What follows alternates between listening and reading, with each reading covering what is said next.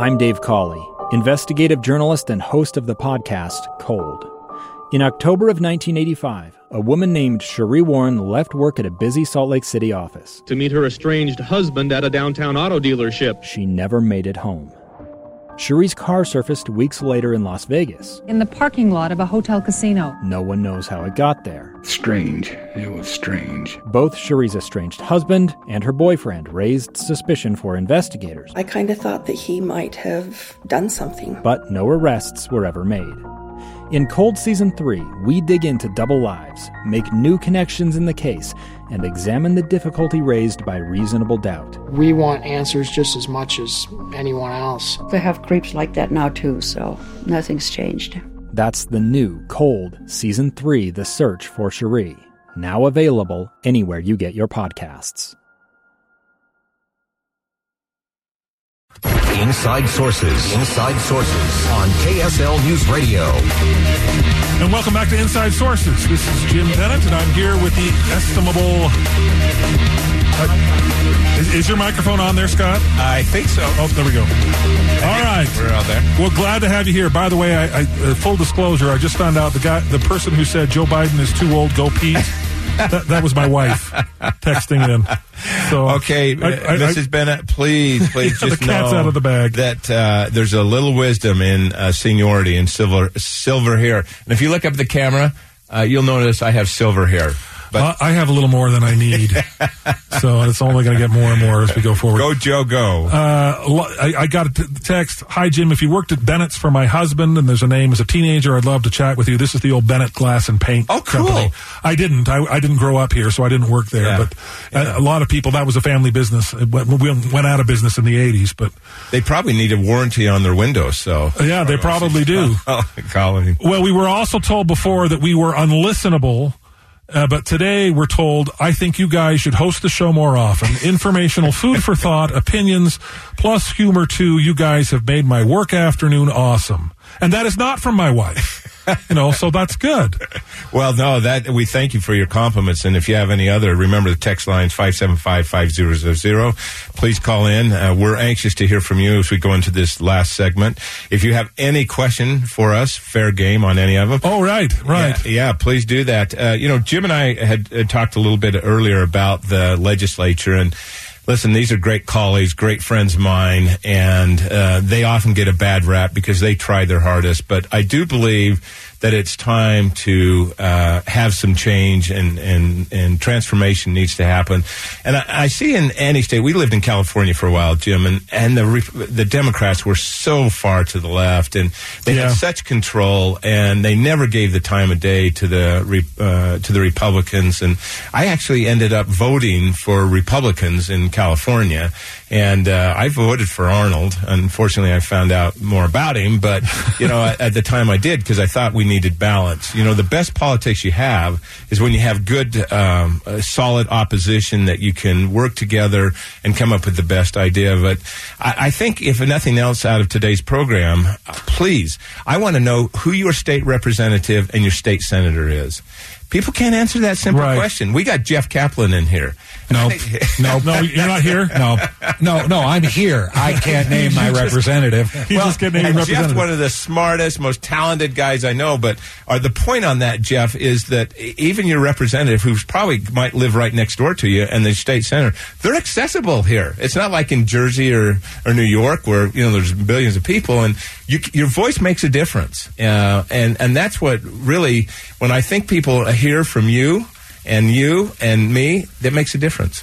Well, I'm going to go look them up right now on Google. There you go. Start, right? I spoke to about 200 people last week at an event, and most of them were millennials. And I asked them that question. 3 hands went up. And I learned from the millennials something. They said, 1, we want to be heard. 2, we want to be recognized. And 3, we want food. Oh. And I said, in turn for all of those things, how many of you know who your state representative is? 3 or 4 hands. Yeah. How many know who your next state senator is? Like 5 or 6. I said, okay, if you want to be heard, you want to be recognized, and you want food. Yeah. Figure out who your representatives are. Yeah, and do that. Well, I think the only reason I know who they are is because I've run against them. I actually ran for the state Senate in 2006 against Wayne Niederhauser. Oh, did you really? Internally in the Republican Party. Yeah, on the primary. In the primary. And I came in third. Oh, wow. In convention, which was great because it went on to be a race between Wayne Niederhauser and Bryson Garbett. And it became the most expensive state Senate race in Utah history, and I didn't have anywhere near the money to compete. I remember that very well. And I lost by 6 votes in convention. Did you? Really? Yeah. That's so interesting. Bryson was probably saying, you know what, maybe you should have won that one with the cost and everything. With the cost. Two great men, 2 great leaders, and I have to tell you, I know some inside information on that. And Wayne, what a great guy to come back and meet with Bryson and have a reconciliation of terms. And I didn't have any problem. It's really, that was actually a more devastating experience than losing the congressional race. Really? Well, because I kind of expected to lose the congressional race. Yeah. Although I'd talked myself into the idea that I could win. Right. You can't get up in the morning and campaign if you're like, well, I'm going to go and I'm going to lose. You can't do that. You have to sort of psych yourself into the idea that you can win it. But I really thought I had a shot at that state Senate race, and that was just devastating. To put your name on a ballot. Oh, my gosh. And just have them say, no, not you. Well, it's hard. But you know that more than anybody. People like you and others who jump in that in the arena to go participate in the battle. We need more people like that. Boyd Matheson did another great op-ed called "In the Parentheses" over the weekend, and he talked about people getting in to run. And Jeff, for you. Eve, we need your voice. Well, Jeff runs, he has to give up his job. Yeah, right. He's not good. So, Jeff, who's your representative? I haven't looked yet because I'm busy. You know the fire that everybody's been texting you about? Yeah. We've been watching that. Is it okay? No, it's not okay. We had these heavy winds, and there are some evacuations already starting. I just talked to my wife. We live about 3 miles away, and she said not only is she seeing smoke, but she's actually seeing flames from our house. So I would focus on your family. Yeah, you have it up on that screen right there. Oh, there it is. Gosh, so those of you texting us, we're on it. KSL has gotten word of this and is getting coverage on this.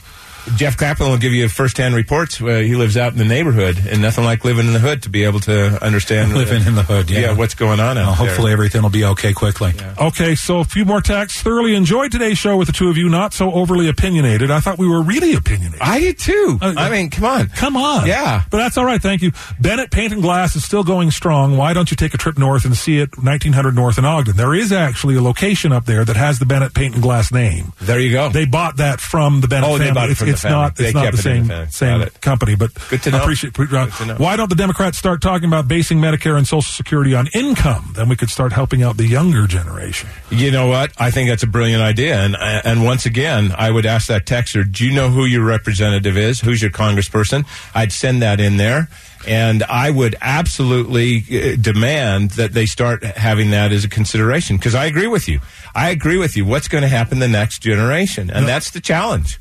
Hey, Scott, my ledges, I think it means legislators, are Lou Shurtleff and Ann Milner, 2 terrific women. Proud of both of them. By the way, long time no see, Scott Parkinson. Oh, my gosh, Scott Parkinson. What a great guy. And you do have 2 of the best. Now, you're in the best situation up there, Scott. You've got a Democrat and a Republican who work together to solve problems and make progress. And Scott should be running. That's who should be running. We should have Scott up there. You're endorsing a lot of other candidates. A lot of people who aren't even running. But I think this is your latent desire to get back in the fray. Scott Howell needs to get back out there. You need to run. Oh, yeah. I'd vote for Governor Scott Howell. Talk to Linda Skanky Howell, and that conversation will quickly end. Talk to Laurel Bennett, and that conversation will end as well. Laurel and Linda are calling each other right now. Right. What the hey? We never let them do that. No, after I lost, Richard Davis was saying, well, you want to run for the state Senate? And I was like, yeah, maybe. And Laurel's like, no, you don't. You don't. You have a young family. You do not want to do that. Well, there's so many talented people out there. And look, I a ton of people, I don't even know their political affiliation, but I do know their leadership qualities. And one of the things that Boyd Matheson again talks about this, the happy warrior, of how you go in and you try and change attitudes and you try and change people. We need to be happy warriors. Yeah. And we need to have be change agents. And that's really what I'm trying to push. So Jim, what a pleasure to be here with you today. Oh, what a pleasure to be with you, Scott. I very much enjoyed my association with you here, and I hope we can do it again. Well, again, your father was so inspirational to me, and I was with him in some of those final hours or days, I guess I should say, and he knew about crossing the aisle. And thank you for having us. We need more of that. Thank you for having us.